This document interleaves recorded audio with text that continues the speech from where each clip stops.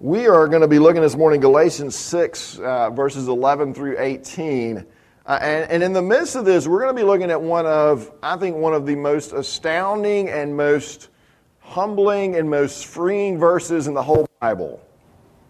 Is that over the top? If you believe this verse, it'll change your life. It actually really will. The Apostle Paul says here to open this section, "See what large letters I write with my own hand." Now, it was Paul's custom usually as he wrote his letters to have a secretary write the letter, and then at the end he would sign his signature in his own writing. He might write a sentence or two in his own writing, but here in Galatians, he takes a whole paragraph here and he says, "Look what large letters I'm writing you in my own hand." And it's be kind of our way of underline, highlight, bold, italic, everything you can think of to do to draw attention to what he's saying. He's saying, pay attention to what I'm about to say.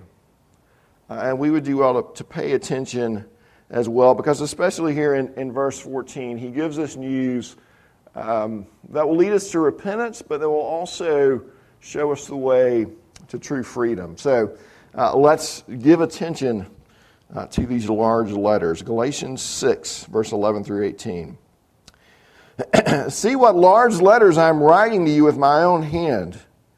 It is those who want to make a good showing in the flesh who would force you to be circumcised, and only in order that they may not be persecuted for the cross of Christ.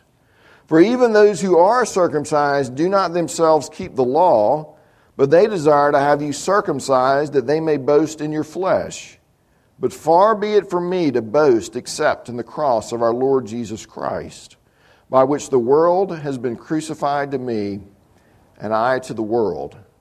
For neither circumcision counts for anything, nor uncircumcision, but a new creation. And as for all who walk by this rule, peace and mercy be upon them and upon the Israel of God. From now on let no one cause me trouble, for I bear on my body the marks of Jesus.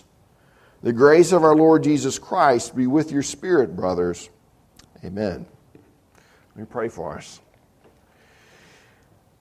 God, this is your word, and we look to it expectantly, and we pray that you would work now and use your word, and in particular the preaching of your word, to conform us to the very image of Jesus. And we pray it in his name. Amen. Amen. Well, let me find my place here. Verse 14 again.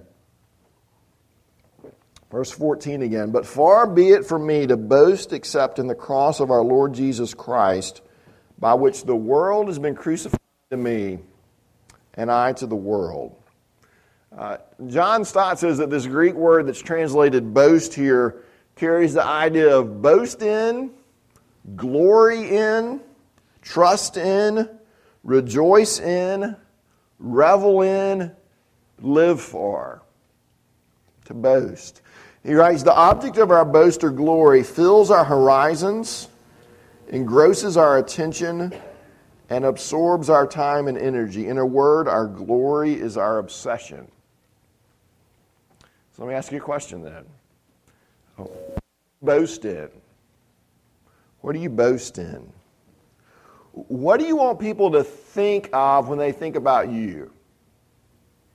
Right? When they think, "Oh, Justin Kendrick is," what do you want them to think about you? What's your glory?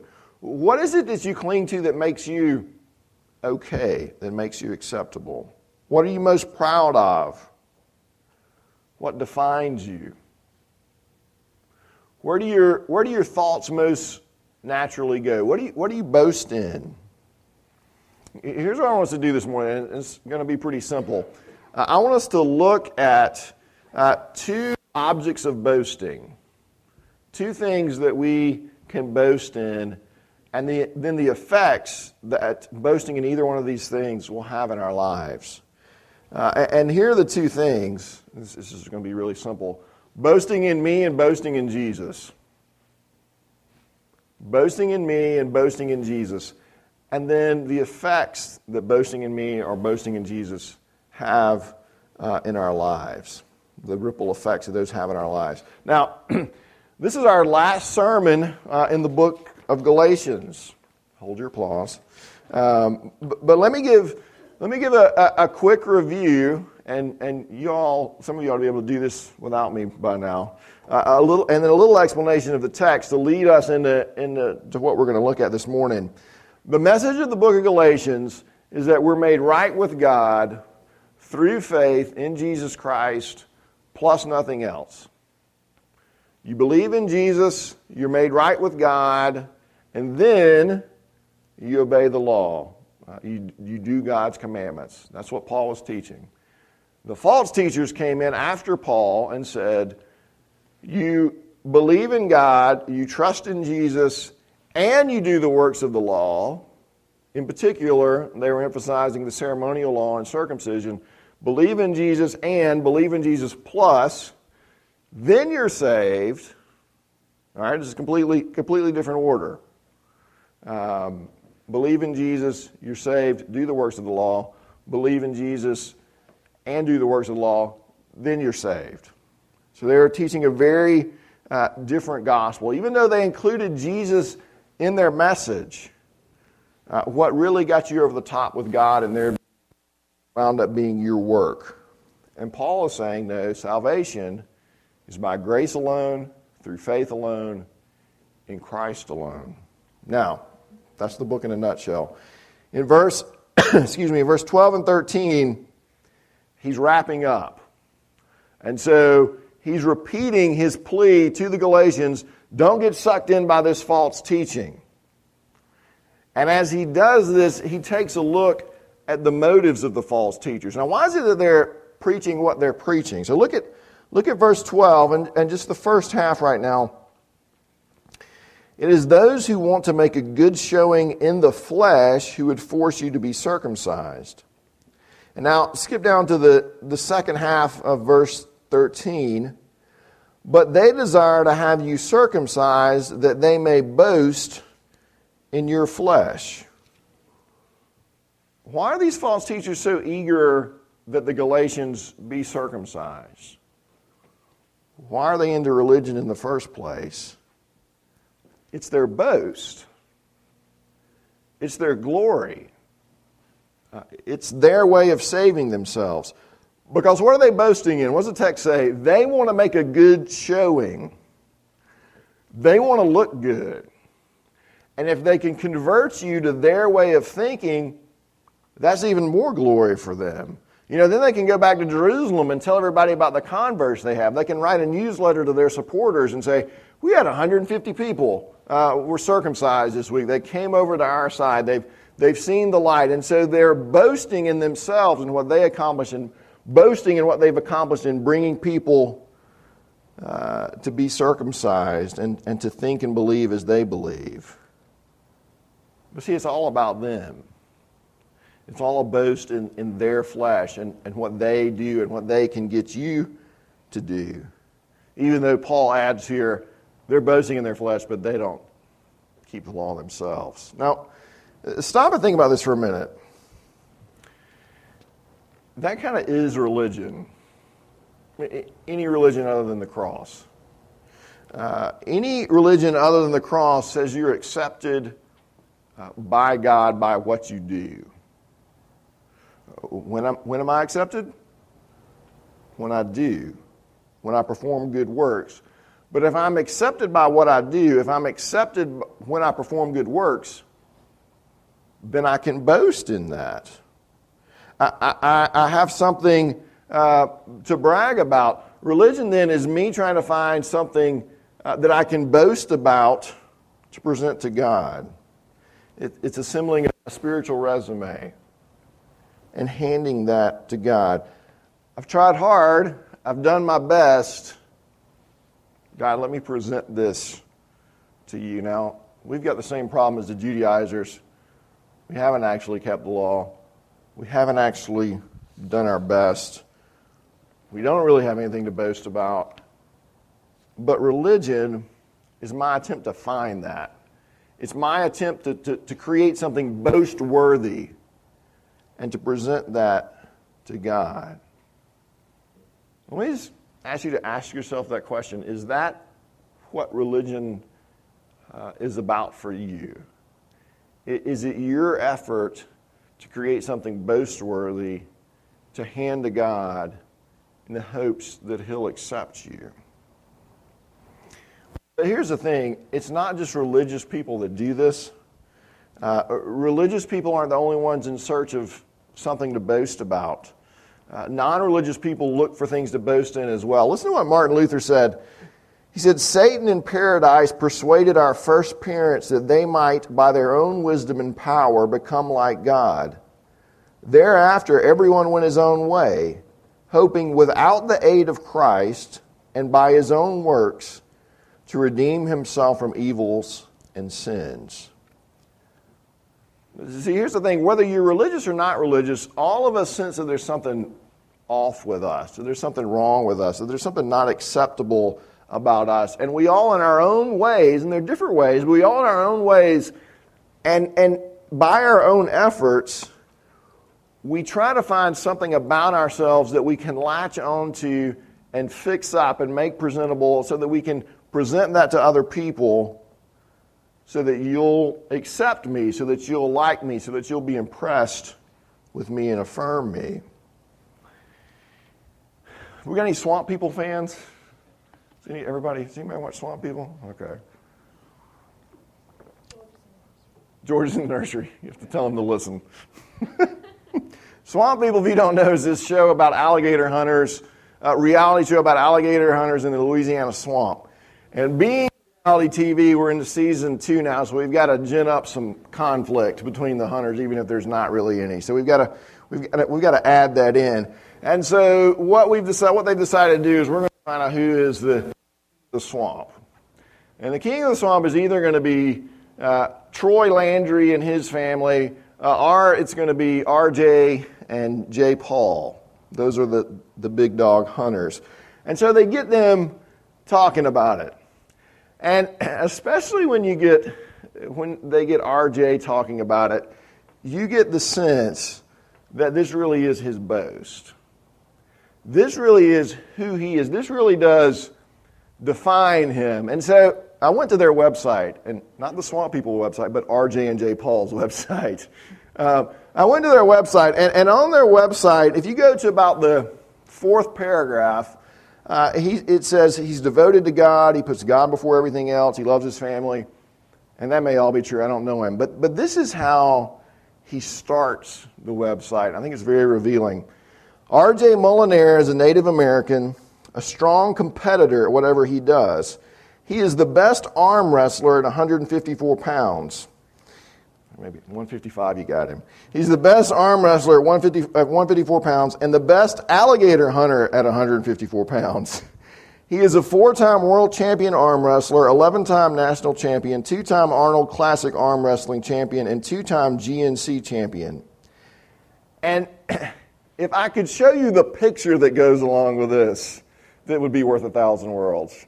Kind of the bowed up, confident, manly man look. I'm a bad man. You'd agree with me that this is his boast, that this is who I am. It's his functional identity, whatever may be true of him spiritually. Now, and I don't mean to pick on him. It's just an easy illustration because really I could pick on any of us, right? We could find plenty of things that we try to make our boast. Our appearance, our success, our productivity, the value of what we do, our grades, our sense of humor, our manliness, our coolness, our homes. We could go on and on. The list is pretty limitless. But in religious and in not religious ways, we all try to latch onto things to boast about. To put on our Facebook profile that say, I'm okay. When the reality is we're not, and we're grasping at straws. And if people could see what really went on, they could really see the cracks in our foundation. Well, what's the result of this boasting? Whether a religious boasting or a not religious boasting in me.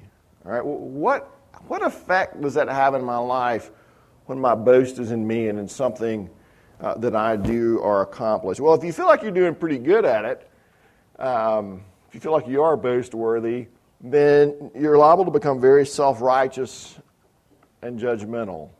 You're going to have a much easier time picking out other people's sins than you are seeing your own sin. And the reality is that often the sins you yell the loudest about in other people's lives may be the ones that you're secretly struggling with yourself. What happens if the thing you boast in is threatened?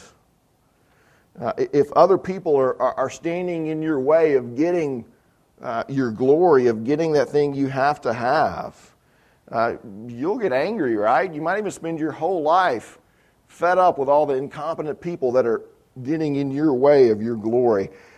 There's another History Channel reality show. You're seeing a pattern here today. It was called Axemen. And I've actually only watched this once. It was about all I could take.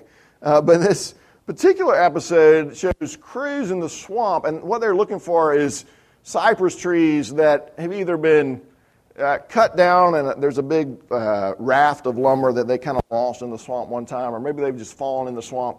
And the stuff actually doesn't rot, which was news to me.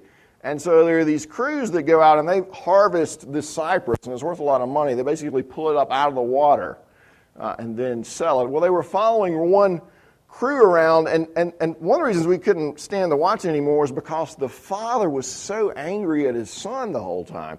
He was screaming at him, he was yelling at him, he was cussing at him, he couldn't do anything right. Just get off my boat, just go away. He couldn't take this kid, in his eyes, messing everything up over and over again. I'll just do this myself. Well, why was he so mad?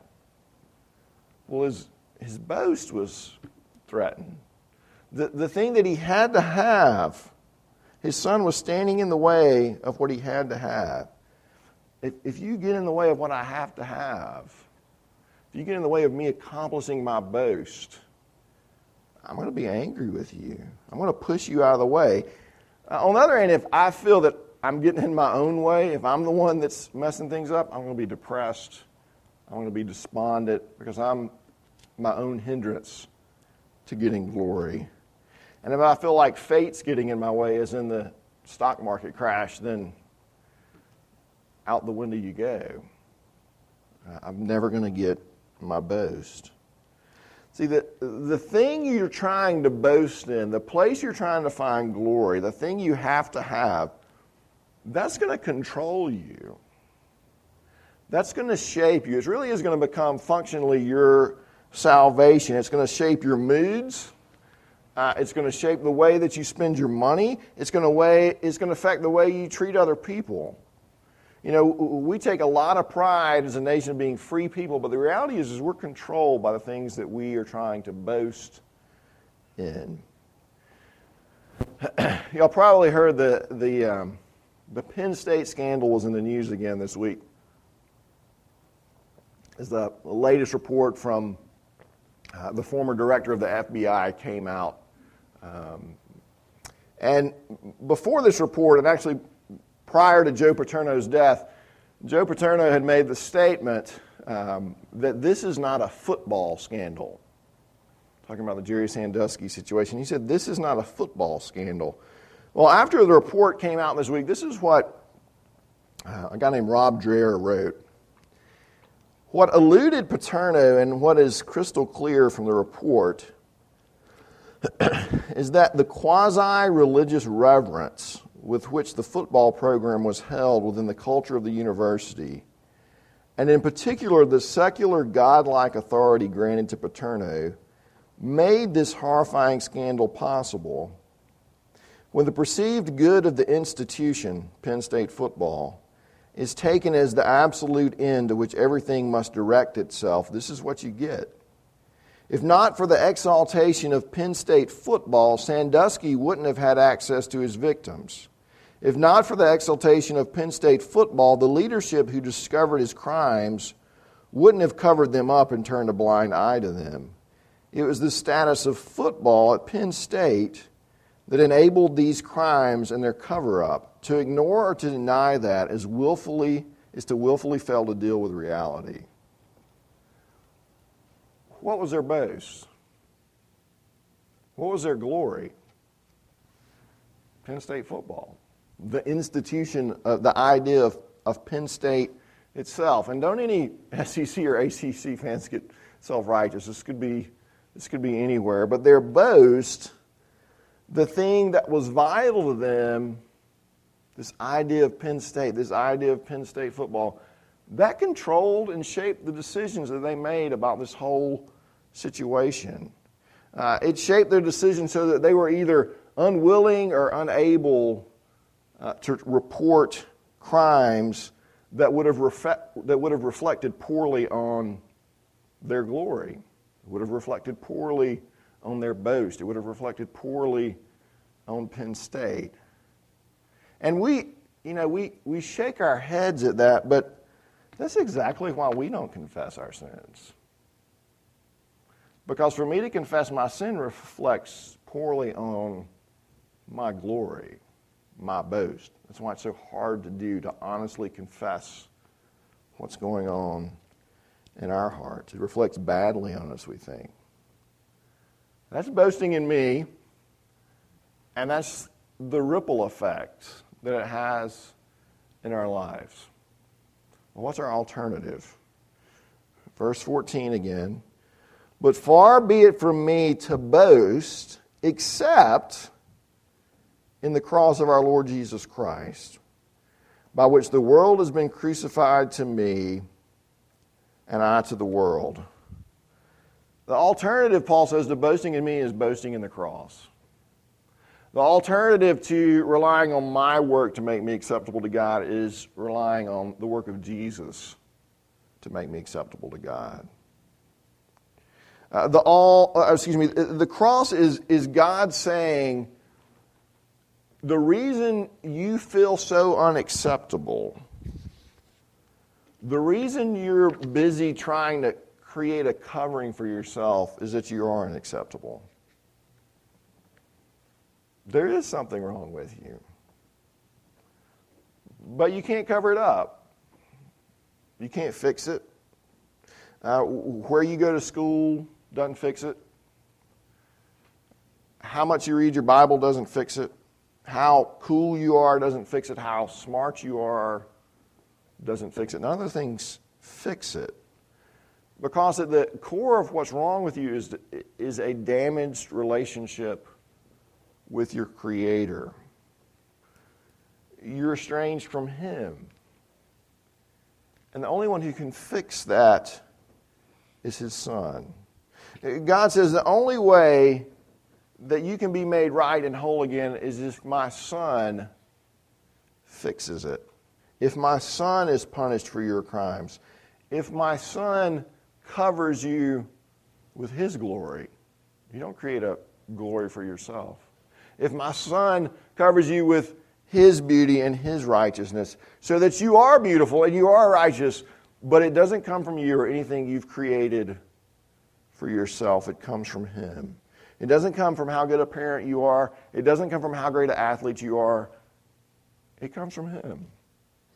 It comes from Jesus. It comes from the cross. And Paul says, I'll boast in that.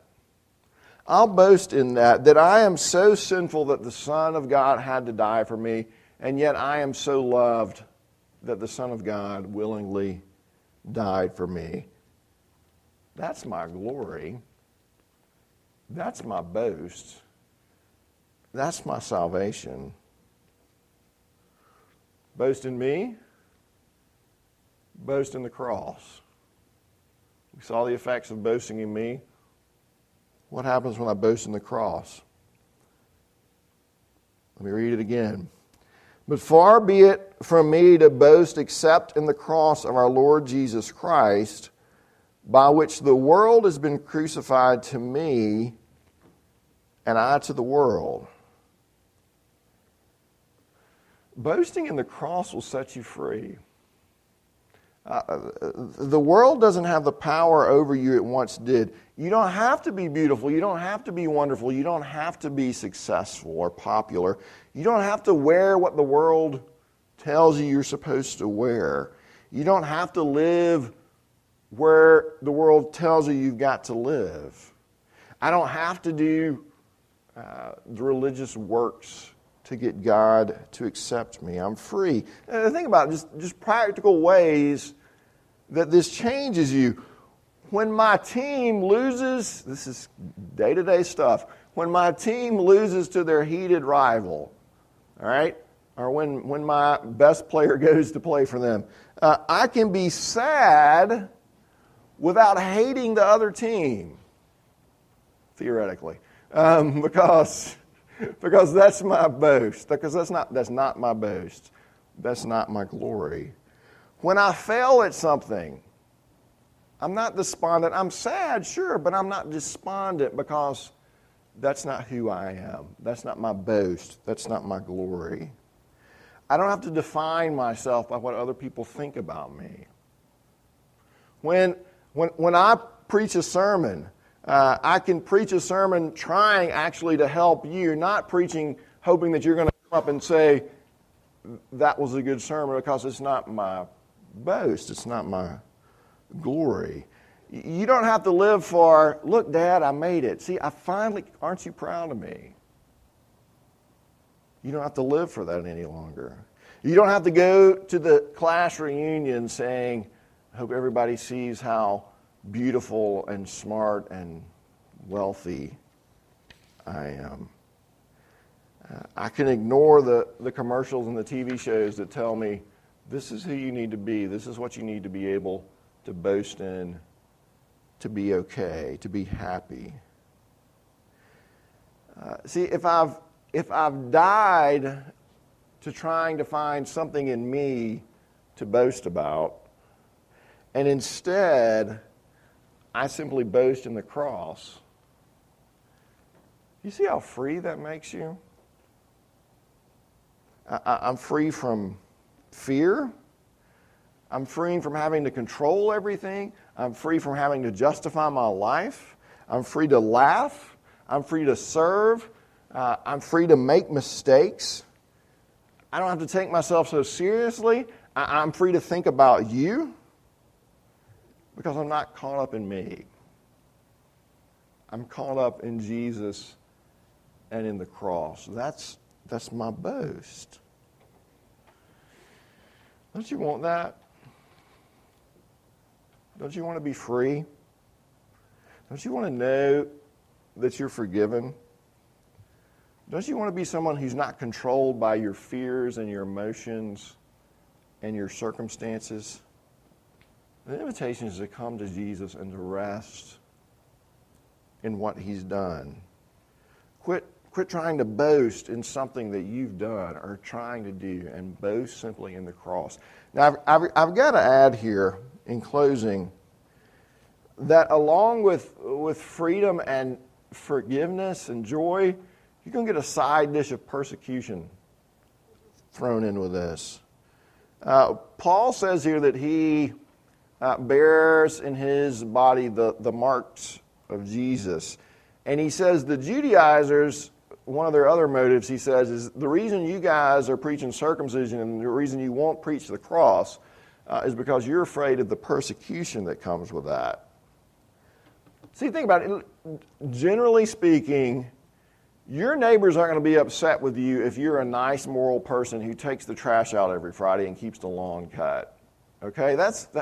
They're glad to have you as a neighbor, right? It increases their property value if you generally do the right thing. But they will have a problem with the cross.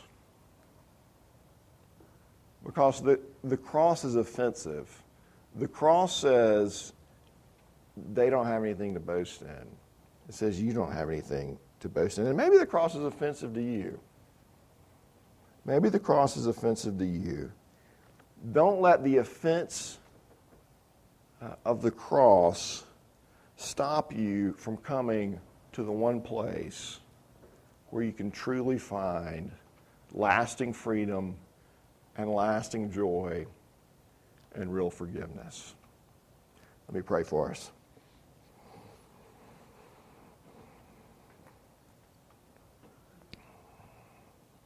Father, I know I need to confess here, there are so many things that I try to boast in